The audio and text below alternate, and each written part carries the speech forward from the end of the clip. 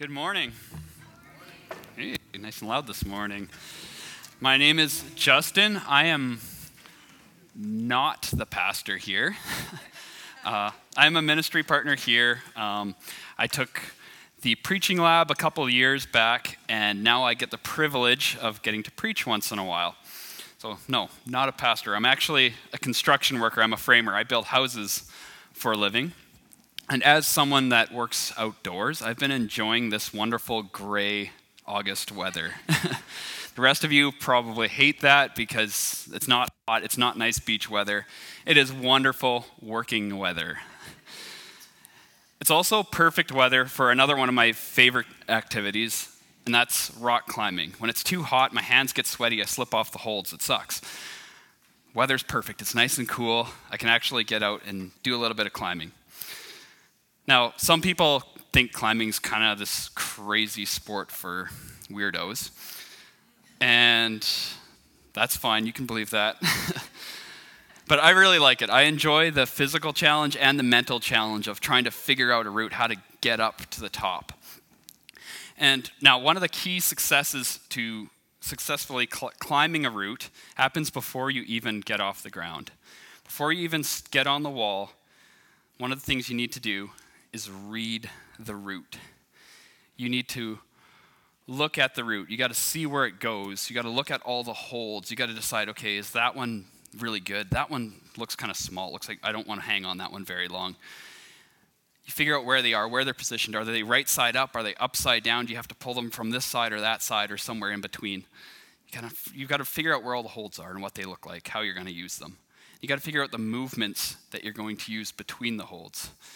Because you can memorize all the holds, you can remember all these weird shaped rocks, but if you just do that, you'll have this memory bank of weird shaped rocks in your head. You actually have to think about how you're going to move. Do you want to go with your left hand first or your right hand first? Or your arm's going to end up crossed like this? If I step with my right foot first, am I going to be thrown off balance and fall off the wall? You have to think about all these things as you're preparing to get on the wall. Now, if you've ever been to a climbing gym or been to a wall, you've actually probably seen someone doing this, and it probably looks kind of weird. They were probably doing exactly what I was just doing. They're sitting there, they're mumbling to themselves, and they're going right, left, left foot, right foot, and they're doing this, and they look a little crazy because they're staring at a wall, and they're mumbling to themselves, and they're waving their hands around. Now, the best rock climber in the world, or at least the guy that has done the hardest route in the world, his name is Adam Ondra. And he's very, very good at this whole reading the route thing. And he takes it to a whole nother level. You think the people staring at the wall doing this look crazy. This guy goes a whole step beyond. He actually will lie on the ground, close his eyes, and start moving his hands and his feet, and he starts grunting, and he screams a little bit when he holds onto this imaginary tiny hold, and he dips his hand in his chalk bag. He shakes out. He's climbing the route in his mind. He's visualizing it. Sometimes he'll even get his trainer to hold his hand in the shape of the holds, and he's like, nope, too big, too small, yeah, just right. He takes this reading thing, this visualizing thing, to an extreme, and other professionals will watch him doing this, and they're like, dude, this guy's weird. This is weird. This is weird even for us. But this visualizing, this reading the route, gives him this familiarity with all the holds and all the movements. So by the time he gets on the wall, it's like he's already climbed it. And that's actually enabled him to do what we call the world's hardest flash. And a flash is a climbing term for doing a really hard route, or any route, but doing a route on the very first try without falling or without hanging on the rope. Now, our passage today, Paul is writing to the Philippian church, and he's writing to us. And he's kind of asking us to do a very similar thing. He's asking us to read our route. He's telling us to examine the holds and the moves that we're going to use. Think about these things before we act. So he's going to ask us to think about things carefully, then act on things carefully in order to grow in a relationship with God. And our passage kind of follows that pattern. So we're going to read it now. You'll hopefully see what I mean. It should be up on the screen. But let's read it now. Philippians 4, verses 8 and 9. It says, "Finally, brothers, whatever is true, whatever is honorable, whatever is just, whatever is pure, whatever is lovely, whatever is commendable, if there is any excellence, if there's anything worthy of praise, think about these things. What you have learned and received and heard and seen in me, practice these things, and the God of peace will be with you." All right, so as we work through this morning, we're going to break it down into those 3 bite-sized chunks. Think about these things, practice these things, and the God of peace will be with you. Or in even shorter terms, think, act, and abide, or being with God. Before we begin, let's open with a word of prayer. Dear Lord, we thank you for your word to us. Thank you that you give us the roadmap to think and practice and be at peace with you, Lord. And we pray that you would give us ears to hear what you would have us learn from you this morning. Pray that you would give us soft hearts to take in and absorb what you command us to do. And pray that you would give us the courage to act on the things that you would have us act upon. In your name we pray. Amen. All right, so I'm going to start off by reading verse 8 again. And I'm going to need you to participate a little bit after I read this. So I want you to think about, as I read this, when Paul says, think about these things, I want you to try to remember what things is he talking about. I'll give you a little hint. It may not be quite as obvious as you think it is. So let's read it. Verse 8. "Finally, brothers, whatever is true, whatever is honorable, whatever is just, whatever is pure, whatever is lovely, whatever is commendable, if there is any excellence, if there is anything worthy of praise, think about these things." All right, so what things is Paul talking about? Shout it out. Truth. Pure. Come on, Mennonites, let's go. Yeah. Lovely. Commendable. Yes, there's kind of this obvious list here, right? True, honorable, just, pure, lovely, excellent. Those are all really great things to think about, but I don't think that's actually what Paul's telling us to think about in this passage. So what's the most common word in this passage besides the word is? What's the most common word? Whatever. Paul's telling us to think about whatever is true, whatever is pure, whatever is lovely. He's not saying think about truth in and of itself per se, though that is a good thing to think about and probably meets all those criteria. But he's getting us to think about whatever is true, whatever is lovely, things that are true, things that are lovely, things that are worthy of praise. So if I could use my climbing analogy again, if this list of virtues, the true, the honorable, the just, this list of virtues is kind of like the holds on the rock climb, okay? They're fixed. They're not going anywhere. They are set in stone. These are permanent virtues and precepts that God has laid out for us. But our job is to think about the whatever, which would be like the moves that we're going to use between these holds. That's the part we need to figure out, because that part is flexible. That's going to be different. What we think about is going to be a little different for each of us. So while it's important to know the virtues, it's important to know the holds and what they're like, you also have to know how to use them. You also have to know the thoughts and the thought patterns that are compatible with the virtues and precepts that God has laid out for us. Another way to put it, maybe in slightly different terms, is that this list of virtues is like the criteria that we would apply to our thoughts and our thought patterns. Paul is not telling us here what to think. He's not telling you to think about truth. Go home and think about truth. Rather, he's giving us tools, he's giving us criteria to discern what is worth thinking about. Because honestly, the things that fill our minds, if we're completely honest with ourselves, don't always meet all this criteria, do they? The things that we let into our minds aren't always true and pure and lovely.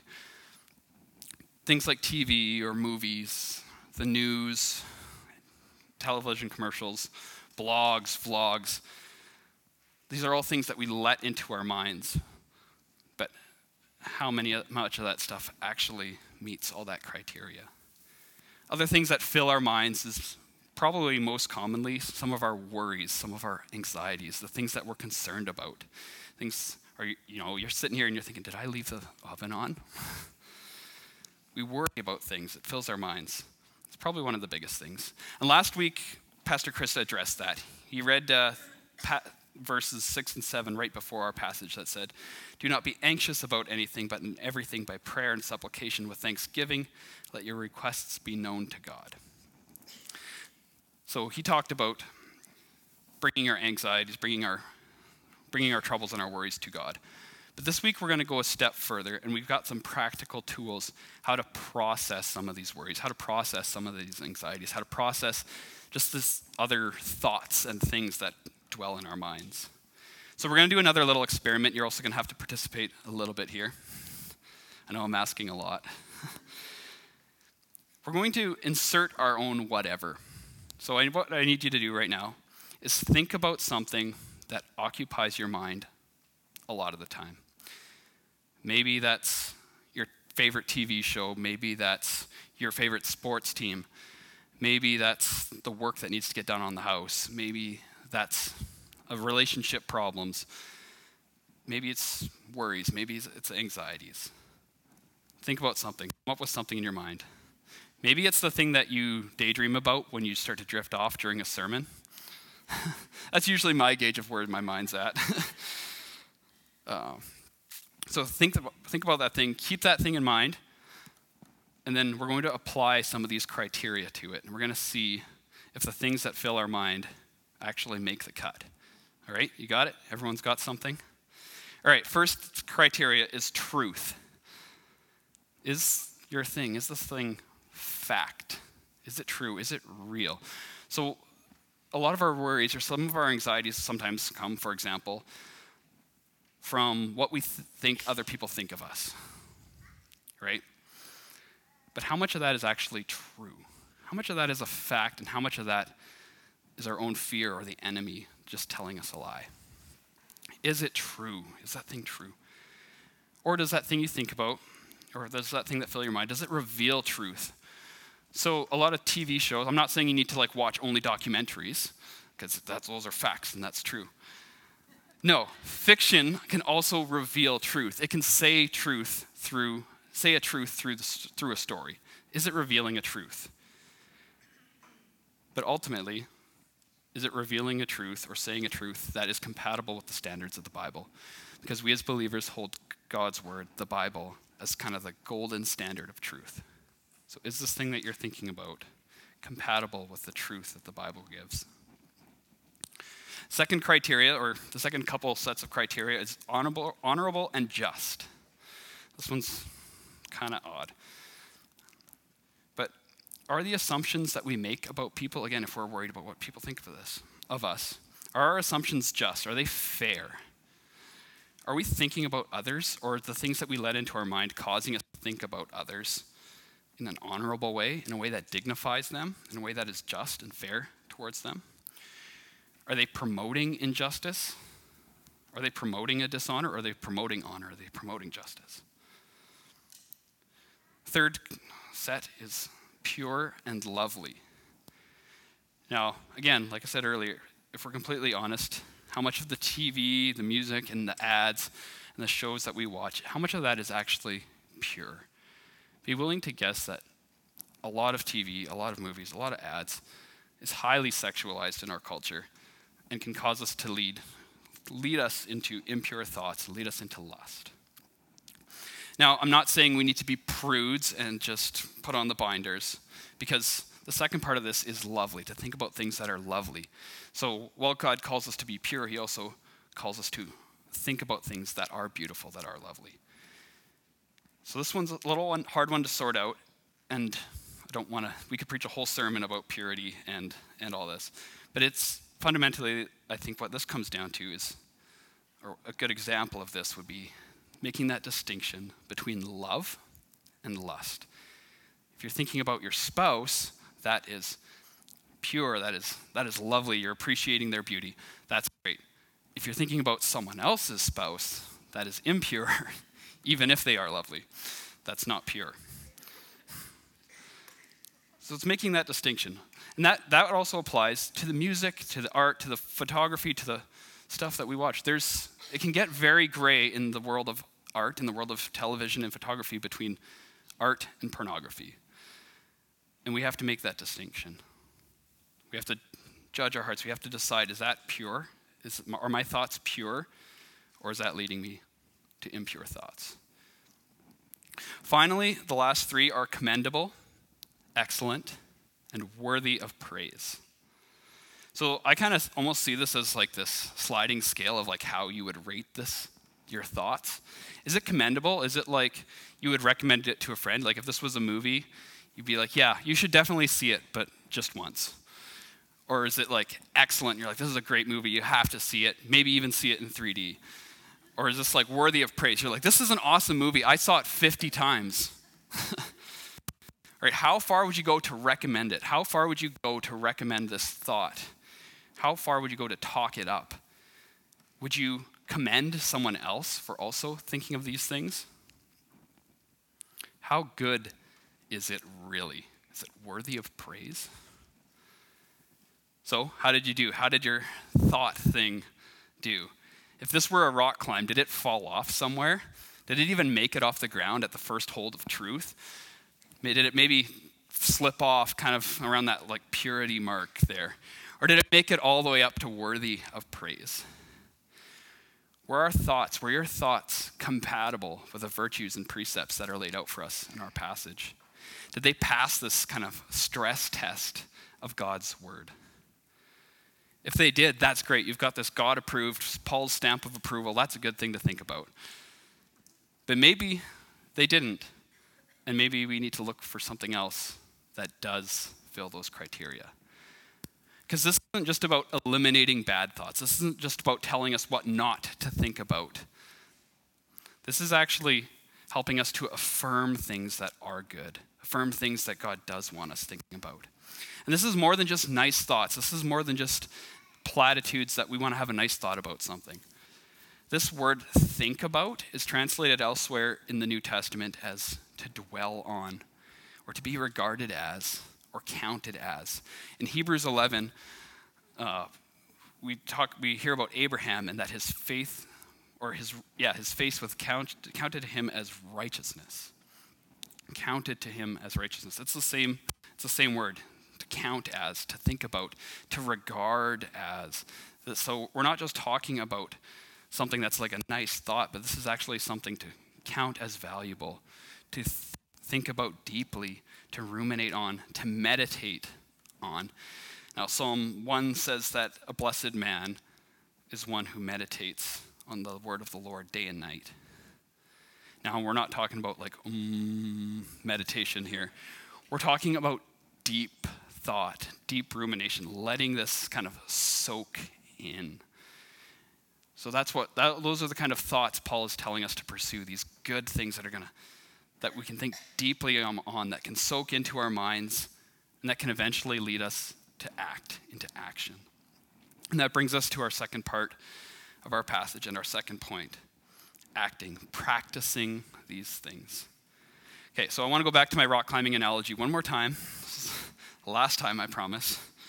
So when I first started learning how to rock climb, I went with my wife, and she's been climbing since she was like a little kid, and she's really good. She's been around a long time. And one of the benefits of being around for a long time and being really good is that you know all the other people that are really good and have also been around a long time. So when I got started, I was surrounded by all these people that were like really good, way better than me. And that's kind of intimidating because you're fumbling off the easy stuff that they can do blindfolded.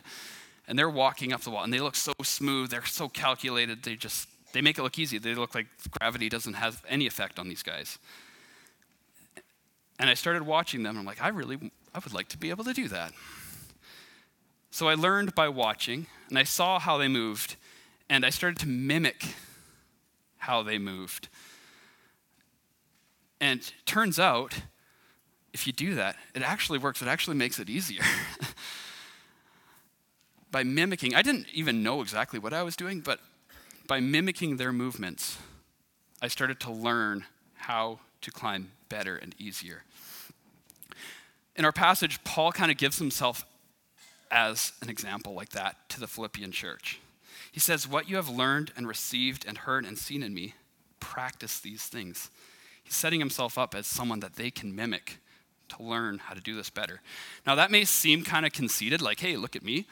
But that's not what Paul's saying. He's not saying, hey, look at me, look how good I am.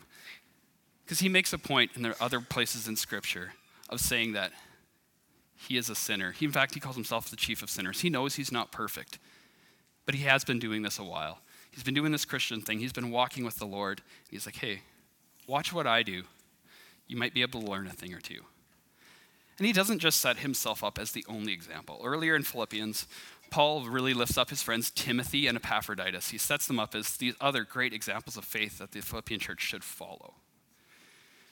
Now, we might ask at this point, why doesn't Paul tell us to look at the example of Jesus? Or why doesn't he tell the Philippians to look at the example of Jesus? Because we as Christians, we're like, we should follow Jesus. We should follow the example of Jesus. But the thing is, none of the Philippians had actually met Jesus in person. And they didn't have a printed version of the Bible they could read about Jesus. So how are they supposed to follow Jesus? Well, they follow Jesus by following Paul and Timothy and Epaphroditus do. Because Paul and Timothy and Epaphroditus are living imitators of Christ to the Philippian church. They're showing them, they're demonstrating to them how to live like Christ lived. And we, in our church, in our congregation, we have living examples just like that right here in this room. So as I was looking at this list of things, the pure, the just, the worthy of praise, the honorable, all these things, I was studying into this, looking at some of these words. And turns out a lot of these criteria are exact same criteria that we would see on our requirements for elders as given in the Bible. These elders, church leaders, people like Timothy and Epaphroditus. So here at Central, we're elder-led. We're kind of have an elder-based leadership. And our elders are chosen from among the congregation as people that have demonstrated that they have knowledge of these virtues. Not only that they have knowledge of these virtues, but that they know how to use them. They have demonstrated a life lived in faith.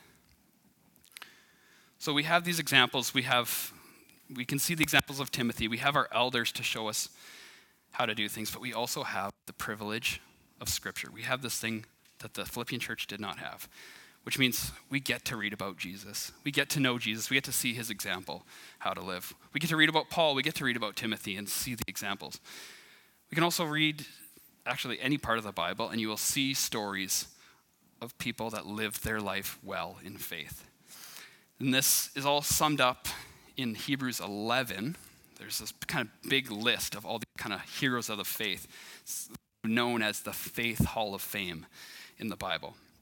Now, right after Hebrews 11, after talking about all these kind of heroes of the faith, Hebrews 12, verses 1 and 2 says this.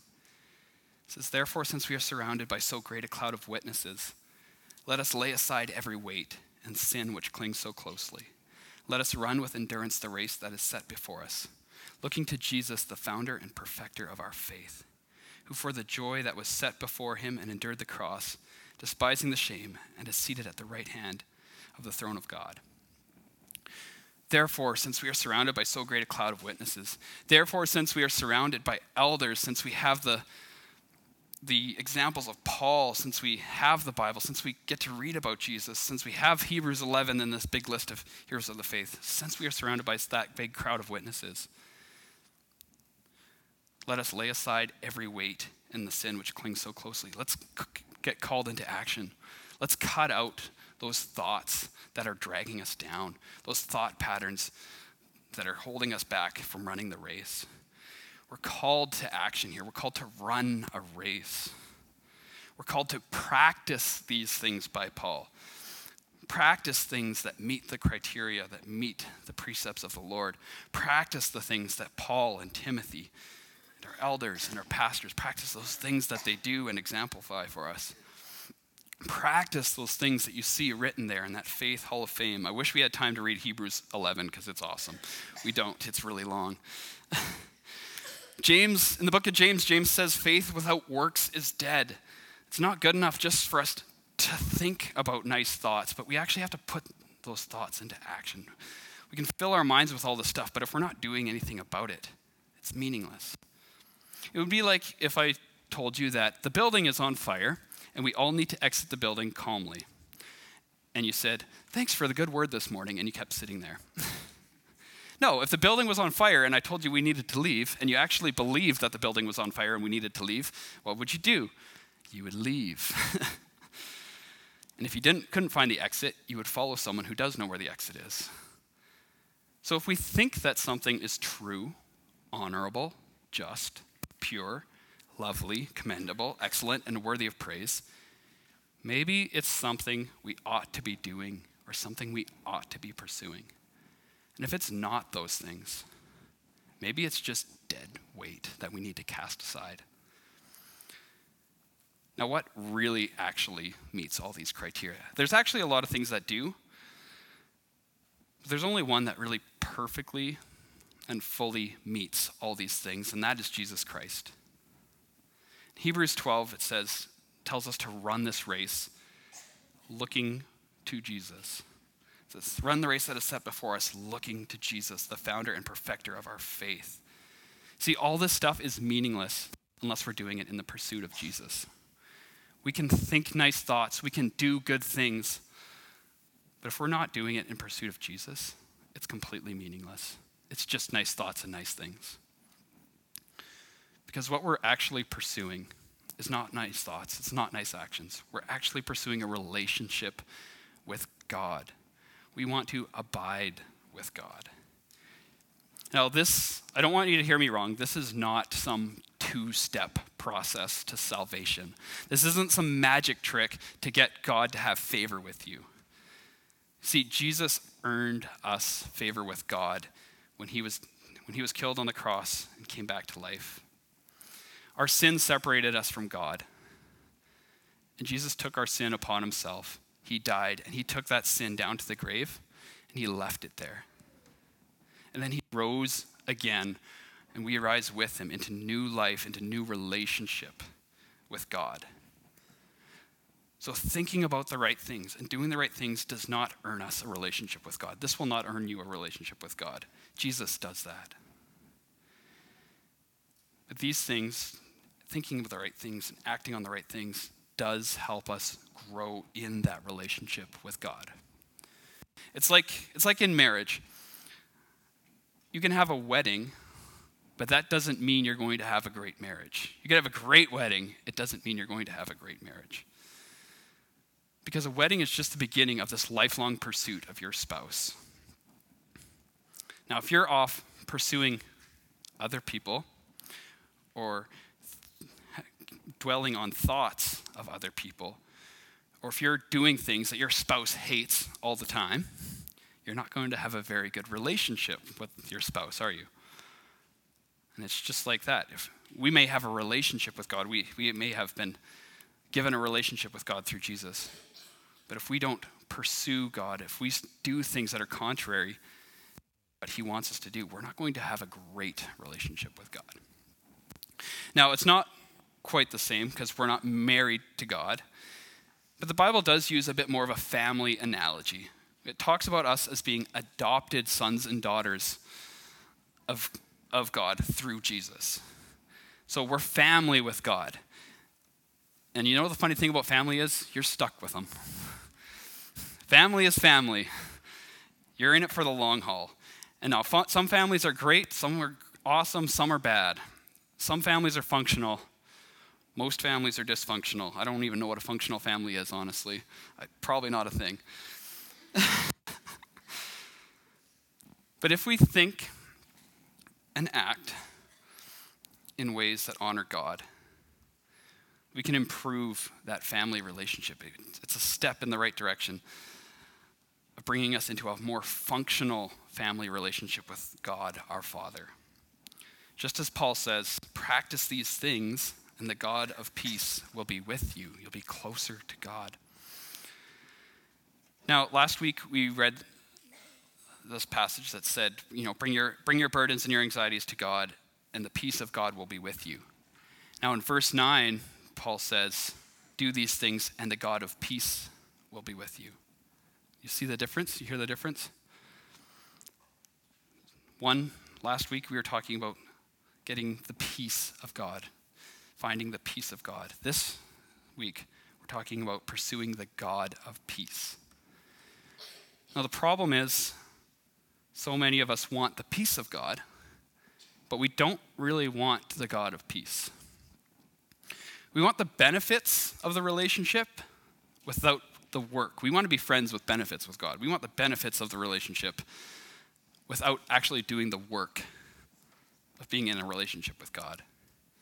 We want to pray our troubles away. We just want to cast it all on God, that he can take it away. And he can, and he does. But we don't want to do the dirty work of processing our thoughts, of renewing our minds, of digging into those criteria and filtering out the things that we think of. We don't want to do that dirty work. We want God to serve us, but the feeling's not mutual. But the thing is, we're called to run a race. Running a race is not an easy thing. It's a hard thing. It's hard work. Relationships are hard work. But we're called to run that race. We're called to cast aside that weight. We're called to think critically of the things that we think about and do. See, we want God to be our therapist and make us feel better, but we don't always want him to be our coach and actually challenge us to do better.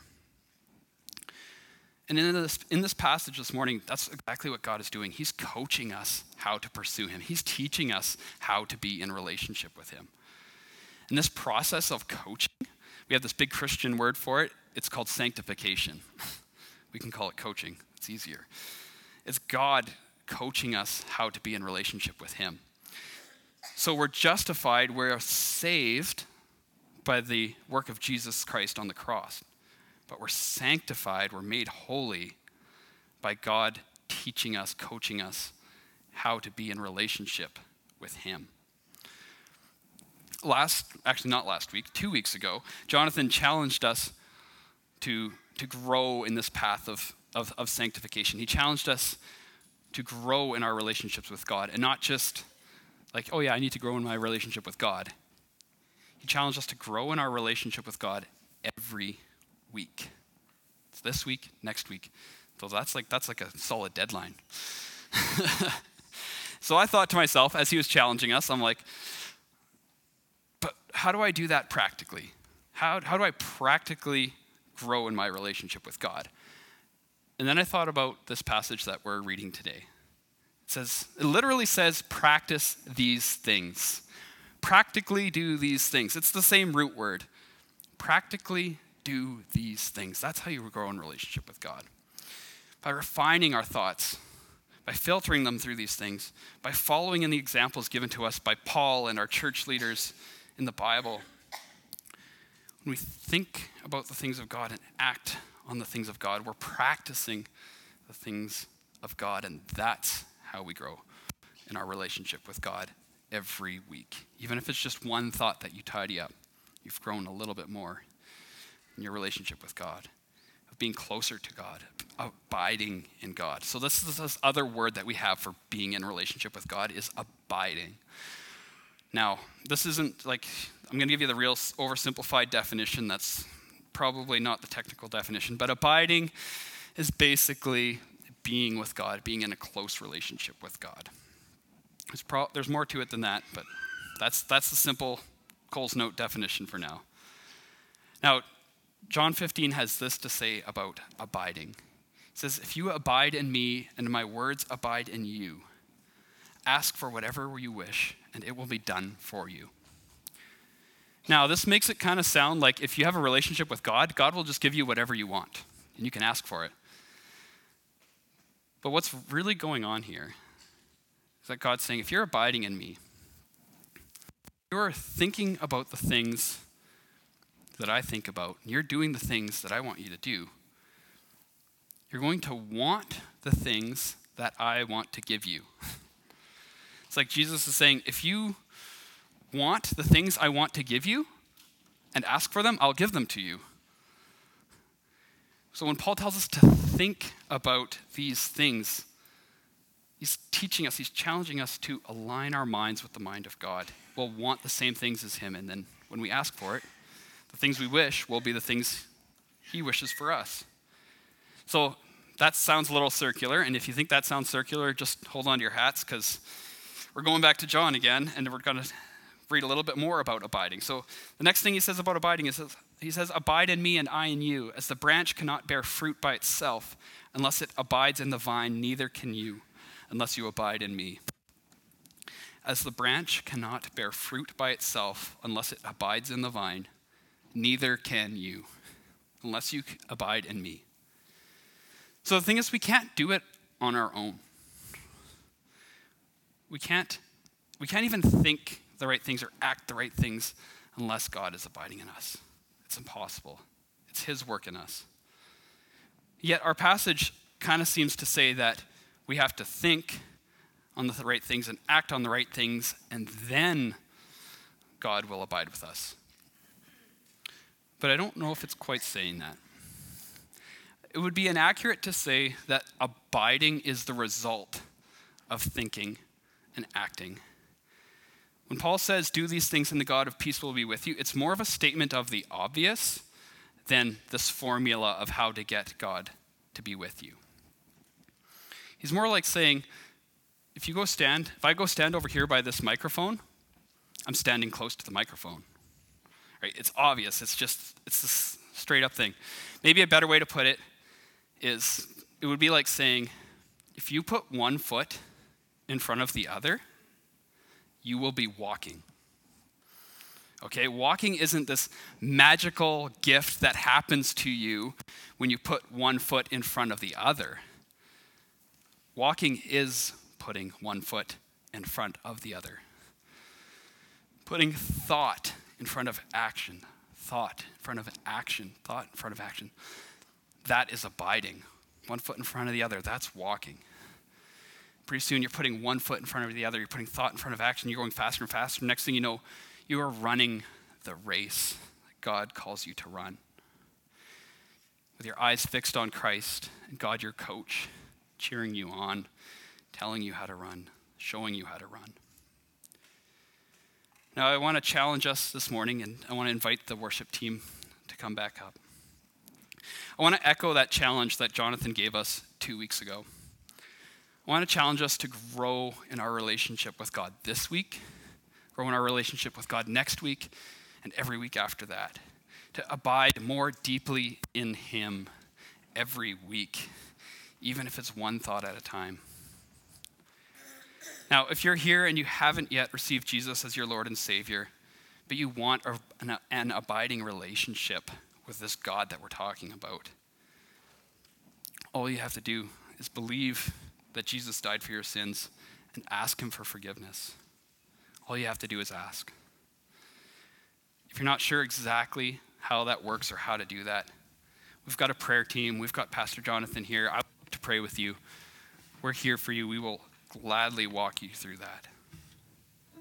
If you are a follower of Jesus here, if you've been doing this Christian thing for a while, then I want you to think with me, think critically of what dwells in our minds. What do we let into our minds? What fills our minds? Is it true? Is it honorable? Is it just? Is it pure? Is it lovely? Is it commendable? Is it excellent? Is it worthy of praise? If it's not that, find something that is. Maybe that's just, for now, the Word of God. Maybe that's Jesus. I want to close this morning by just reading our passage, because honestly, God says it a whole lot better than I can. So let's read it one more time. It says, finally, brothers and sisters, those of us here at Promontory, finally, church at Promontory, whatever is true, whatever is honorable, whatever is just, whatever is pure, whatever is lovely, whatever is commendable, if there is any excellence, if there is anything worthy of praise, think about these things. what you have learned and received and heard and seen in me. Practice these things, and the God of peace will be with you. Amen. Let's pray. Father, we thank you for your word. We thank you for your Son that brought us into relationship with you. And we thank you that you give us the words and the instructions to grow in a relationship with you. Lord, we pray that you would convict us to renew our thoughts, to renew our minds, to think about things that you would have us think about. We pray that those thoughts would lead us to action, to follow in the example of others, to follow in the ways that you have laid out for us. And Lord, we pray that you would abide with us so that we can accomplish these things, so that we can grow every week, every day in relationship with you. Lord, we thank you. We praise you. In your name we pray. Amen.